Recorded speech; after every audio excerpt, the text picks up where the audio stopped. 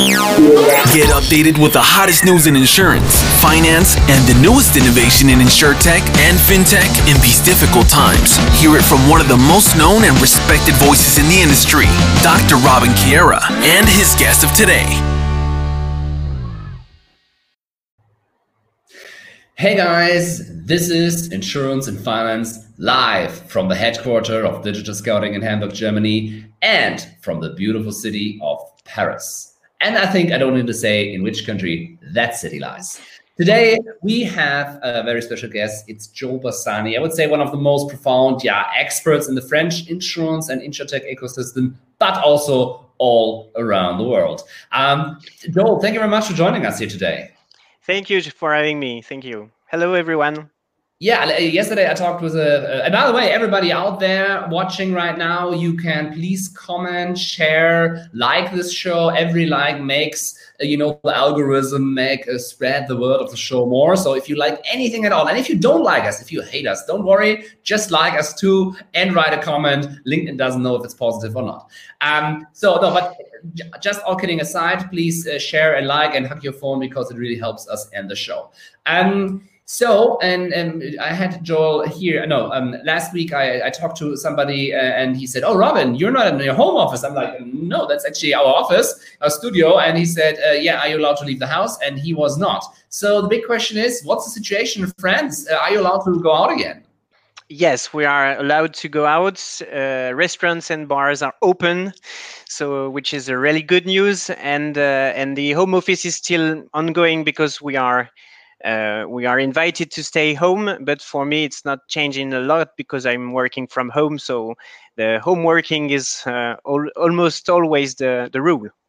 Very good, very good. Maybe a thing not all out there know is that you are tracking Insurtech startups all around the world. When I'm talking not only a few, but you have the goal of all. I think it's like 3,000. What you mentioned, you're tracking. How do you track Insurtech startups and trends to keep up with it? Yes, the first question is to identify that there is a new Insurtech going and working on the business. It means a lot of sources. I track many different sources. Actually, I'm tracking almost in real time the changes from 7 different websites. You know them. Actually, it's LinkedIn, Coverager, Crunchbase, Digital Insurer, and so on. And I'm using those data to create some kind of signals of something is moving on the markets. And then I gather everything and I create my own database. I already have 3,700 Insurtechs around the world. And then I try to gather data to identify that something is moving. I will also track the changes from their own websites because sometimes they indicate something. And the question is how to keep this up to date. Yeah.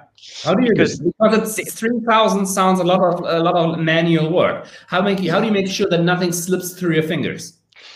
The question is actually everyone try to say, I want to have the up-to-date data. This is not the question, actually. The question is just to try to identify when something is moving. And if you have the information 3 months after, it's not a problem. What is moving for you? Something moving, because when you have a startup and you are changing your value proposition really often. And this is something moving, and this is something that we need to track and we need to identify in order to make sure that when we try to contact one startup, we have the good information about what they are currently doing. And my job is to try to identify those changes as fast as possible, and then to track those changes, and then to be able to identify that, okay, my value proposition has changed. How can we work on another topic right now and find maybe a new good match with a new different company? So and then that sounds like a lot of work. Do you use some algorithms and tools to keep track? Because visiting 3,000 websites each day sounds like quite a challenge. It's not each day, actually, but it's quite often. My point is that I track data with web scraping or this kind of tools in order to automatically gather information from the websites. I aggregate automatically more than 250 RSS feeds coming from different websites of news feeds, coming from different websites around the world. I meet lots of people as well in order to feed my information. And then on all of this, when I have all of this, I have my own proprietary tool of NLP, of natural language processing, and AI in order to apply this to the data of startups in order to automatically detect on which business line the startup is operating, on which process they are maybe helping the process, which technology they are providing, which topic they are talking about, and the only manual work that is remaining at the end is what is your use case? What is your value proposition? That's a good question. And I would like to jump into there. How do you find out? I mean, don't get me wrong. I love startups. I like bold people putting things at risk and going from thinking about a problem, trying to solve a problem. So I really admire everybody doing that. And you know, and for God's sake, digital scouting itself is a startup. My big question is, I'm not always quite sure what the use case of a startup is. How do you find that out? The question of use case is just a question of knowledge of the business. Yeah. We can't identify a use case if we don't know the real business of people in the insurance industry.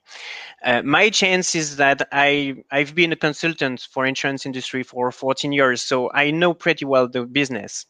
And this use case, I just created the catalog. I created a catalog of use cases. For instance, just to give you an idea, for instance, on claims management, on P&C claims management, there are maybe 250 or 300 startups around the world operating on this specific topic. The question is that, okay, I tracked them all, I just watched them all and identified among them what are the use cases they are working on. And actually, out of those 300 startups, I only identified 94 use cases, 94 different use cases. And this is my own catalog of use case. And then out of those use cases, the use cases are not changing. Maybe a new startup can be created, a startup can be closed because they haven't found their business, their market, and so on. But the use cases are the same. Almost all around the world, we only have 95 use cases in claims management. That's super interesting, so that you categorize them. But I think what's super interesting for everybody out there to know, and by the way, don't hesitate to pose a very mean and hard question for Joe, because I only have nice questions prepared. And don't forget to to share and like and then hug your phone a lot, because I see a lot of people are online right now, but we have not so many likes yet. So don't hesitate to push the like button, and it's only for Joe, the likes. I understand. But the big question is, what a lot of decision makers in the insurance industry ask themselves is, how can I identify a good Insurtech from a bad one? How can I identify who have delivered something good and who don't deliver? Share your secrets. You are missing the ugly in the story. You have the good, the bad, and the ugly. Well, actually, there is no good or bad startup. This is something that is quite a mystery, but you have no. You can't say that one startup is better than the other, or you can say that one startup is good and another is bad. The question is just a question of matchmaking. You know Tinder, you know the matchmaking for single people. I was married before that. I don't know what Tinder is. The question is just you need to find a good match between one company and one startup. Because really often you will see companies saying, okay, I want only to work with little startups that have the good idea and that will change the world. And then on the other side, you will have a company saying we already try to work with small companies, with small startups, but it's useless. We are not able to work with them. Yeah. So we just need scale-ups.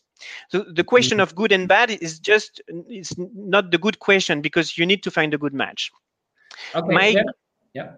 My criteria in order to understand better what is currently existing and how to assess the value proposition.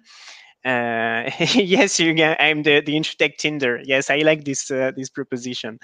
I have actually 4 criteria to assess the value proposition of a startup. The first one is, does this startup brings new business? Yeah.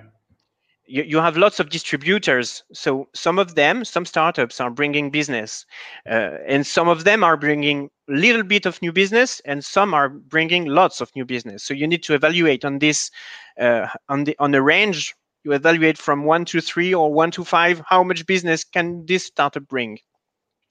The second criteria is that does this startup reduce costs? You have enablers, you have startups bringing new tools, but are these new tools really reducing the costs of operation, the cost of our IT, the cost of our process, and so on? The third criteria is, does this startup improve my processes in terms of maybe duration? Is it something that, can I do things faster or easier, or maybe I don't know which can be the range that is interesting for you, but really often it's the delay, the question of time. And the fourth criteria is, does it improve my customer satisfaction? Is it bringing a new service or a new kind of satisfaction for my customer? But all your criteria say that an Insurtech needs to deliver value and an effect, and to prove that. And I think that's something I take away from that. You not only ask this question or post this comment, I also like really much. And sometimes also people say we are the Tinder of insurance, but just because we bring people behind the scenes together in a lot of cases, but we don't do it in such a structural radar way like you do for Insurtech and Incumbent. So I think you deserve this title. Let's put it that way. He has asked another question. I think that's super interesting to ask, and I have a lot of others too, is how is the French ecosystem compared to others, and how would you characterize it? Yes. Actually, the French, there is a difference. There are different situations in the countries in Europe. For instance, if you are looking to Italy, there is a market that is really open to telematics, for instance. Yeah. This is something really known on the market, and we know a friend of us that is Matteo Carbone, who is working a lot on this specific topic, which is working really well in Italy or in the UK, for instance. But in France or in other countries, there is no market for this today. Well, actually, no market, almost no market right now, because you have our friends from La Parisienne or from other companies that are trying to enter this market, but it's quite complicated. Then you have a question of distribution. For instance, between France and the UK, the question of distributors is absolutely different. So we have lots of distributors in France, but which is quite more complicated than in the UK to enter this market. So the question is, actually, France is not different from Europe. It's just that every European country will have its own specificities and different way of work, different regulation, which is a huge point, because the basis of regulations are the same between different countries. You have a regulation for insurers and a regulation for distributors. And the common regulation for distribution is the same for all the countries. But once you say that, the rest is almost different, with the appetite of people for risk, the appetite for products, the appetite for everything. So each country will be different. I think that's a good point. And we have also viewers from different countries, and Diana from Canada joins us. Thank you very much for joining. And by the way, I would be super interested to see where you all, you dozens of people watching right now, where you guys are from. So don't hesitate to write where you're from, and we're happy to, share that also here. But sorry, Robin, I just finished just one point, because there is something interesting with this kind of ecosystem. When we say, how are the startups in France compared to other countries? Actually, there is something really interesting, is that sometimes startups are not on the good market. And sometimes startups have a really interesting value proposition, really interesting solutions, but they can't apply it to the markets where they are, because the regulation is not correct, because the idea is not the good one for the good momentum, and then sometimes it's just a question to be at the good place at the good moment. Yeah, but I'm a little bit torn between there. So of course, I always say this when people complain, oh, we don't have money in Europe, we don't have money in Germany, and they're whining around. I say, go out there. The people raising a lot of money in Europe mostly get it from outside. So maybe go outside. On the other hand, when it comes to product market fit, I think it's a good point to say, if you don't have it in your country, look around. I mean, there are certain providers here, like we have startups also in Germany that are super successful in Southeast Asia, super successful in South Africa or in Africa. So that's an interesting point. But at which point is the question when you should, as a startup founder or employee, ask yourself, well, maybe it's not all the other people driving on the wrong road. Maybe it's me. Actually, your point is really interesting, because many people say that in Europe we don't have enough money to invest. The question is just this question of money to be raised is really interesting, because really often we focus on money to find, money to raise to find. Yeah. This should not be the question for an Insurtech. The first question for an Insurtech is, can I find customer? Yeah.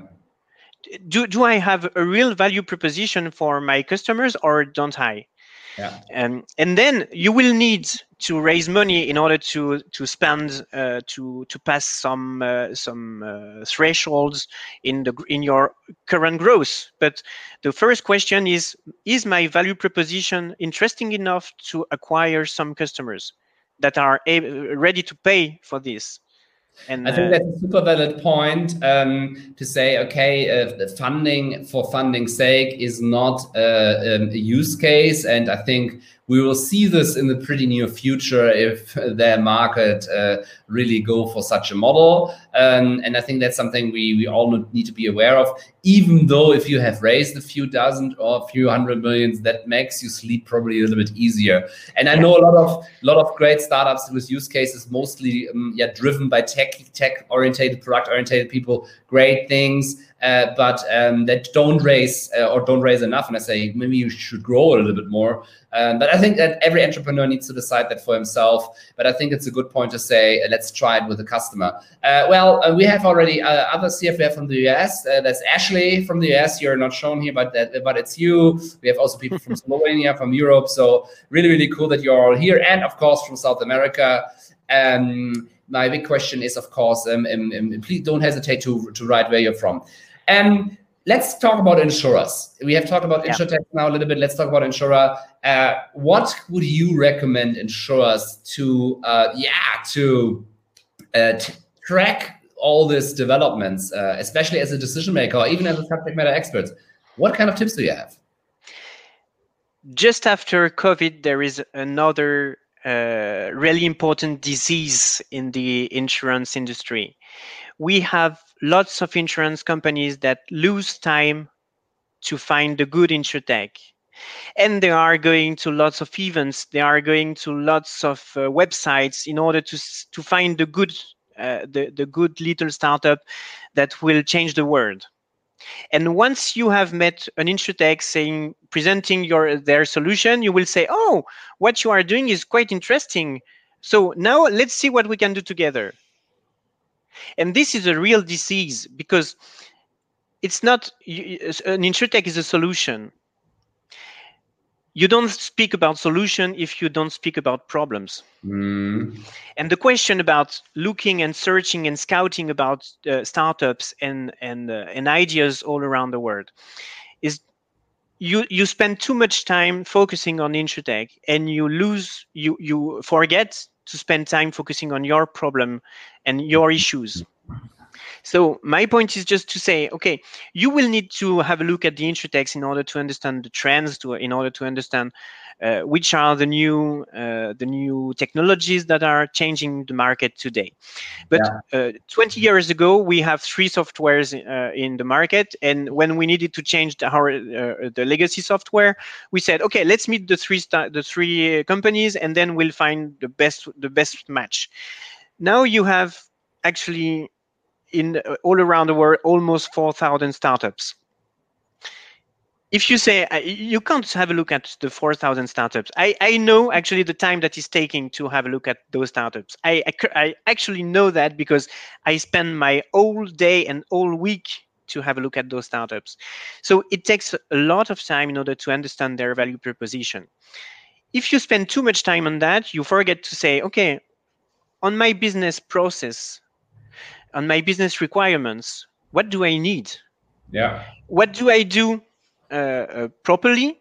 Where am I good? And where should I do something to improve myself?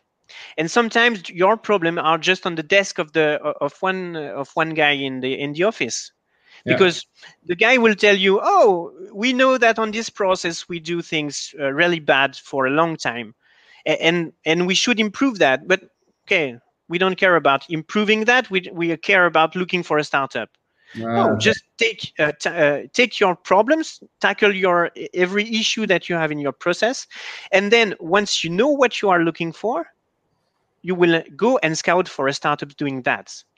And my job, when I talked about the claims management at the beginning, the 95 use cases that I identified, I linked them to 16 business requirements. Because my point is to say, okay, for sure you have 300 startups in the world, but then you have 90 use cases, and then you have 16 business requirements. And what I say is, don't focus on the startup, focus on your 16 business requirements. And out of those 16 business requirements, tell me where you are good and tell me where you are not good. And when you are not good, I will give you ideas of what you can do. Yeah, and I think what's important here to know for everybody watching is also that, it might maybe make sense to, when you're scouting for startups, to also consider certain services that, by the way, Joel, of course, offers, and others who also do a great job. I think Joel is a very special case in this field. Another question, we only have like a few minutes left, is, and I don't want to take too much of your time. Another thing you have talked about is a secret project you have worked on in the area of content. Maybe say a few words about that, and I think everybody should now get a pencil to write things down. Yes, actually, I'm creating an innovation in insurance content platform. My point is that we have a lot of information around the world, lots of content, lots of videos, podcasts. You can see every day tens and dozens of webinars bubbling all around. But the question is, what do we remember out of this full bench of contents? We don't Hopefully, yes, you remember the live shows of Robin, but for the rest, you don't remember a lot. So my point is just to say, what about trying to have a kind of platform that gather everything and that you can access it just on like a kind of replay platform? And this is what I created. I created a platform which is live today, which is insurance.gnb.com. And the question is, I gathered more or less 5,000 pieces of content, of videos, of podcasts, of reports. And I cluster them by business line and by process and by topic. And you can filter everything, and you can filter the person that are speaking, the companies that are talking inside. And I apply my NLP and AI model to every piece of content in order to gather everything.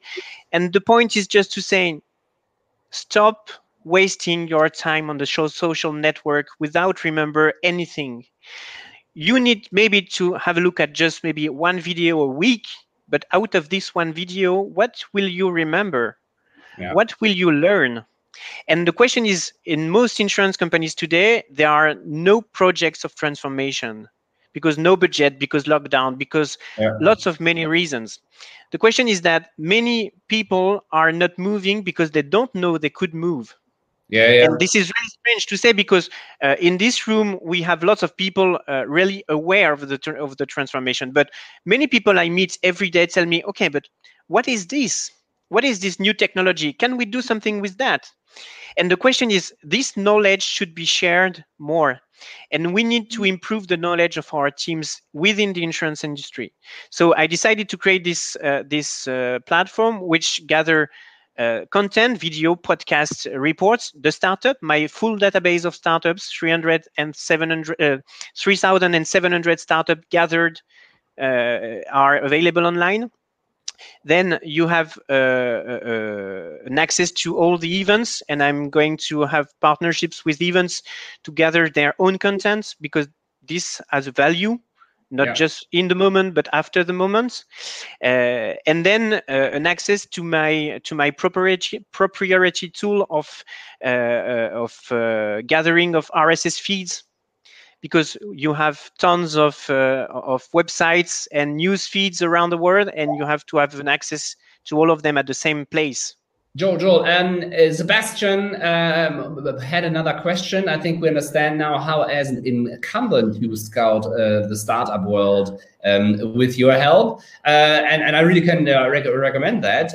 But what he asked actually from beautiful Slovenia is, well, you know, what do you do when you're an Insurtech and want to start up an incumbent? Do you have, or what do you recommend there? Is there a tool to approach them? You don't need to invest much, just establish branch office. Just how to approach insurer. Just prove your value. It's quite complicated to approach insurer, because they are approached a lot. Yeah. Many people want to talk to them. Many people think they have the good solution for them. So the question that I'm asking you is, are you really sure that you have the good solution for the companies that you want to approach? Or maybe one thing, maybe have a look at your pitch deck again and really think about, on slide 1, does everybody understand what I'm doing? And on slide 1, do I have my biggest and best argument already presented? I think that's something people always give feedback to us, is also to, you know, look at these things. And I think that's also a super important point. If you have a good thing and you have a good solution, communicate it super clearly that even everybody understands it. And actually, the quality is better than the quantity. So sometimes maybe there is just one company somewhere that will be interested in your proposition. Yeah. So you just need to identify this company in order to contact only this one. All right. Thank you very much for your time. I know you have a lot of things to do. We are thanking everybody who posted and commented, like Sebastian and Thomas and Ashley and Amber, Diana, Andrew, Eduardo, you guys, Flora, and so many more that participated. If you have not liked the show yet, if you have not commented yet, if you have not, shared yet, please do it now, because also the vast majority of people listening to our show is afterwards, and then you can spread it. And if you have a friend that really needs to hear what Joel has to say, don't hesitate to put and tag them in the show notes and the comment section. So Facebook and LinkedIn and Twitter, Periscope, thank you very much for being there, the community. And of course, Joel, thank you very much for your time. Thank you very much. Bye.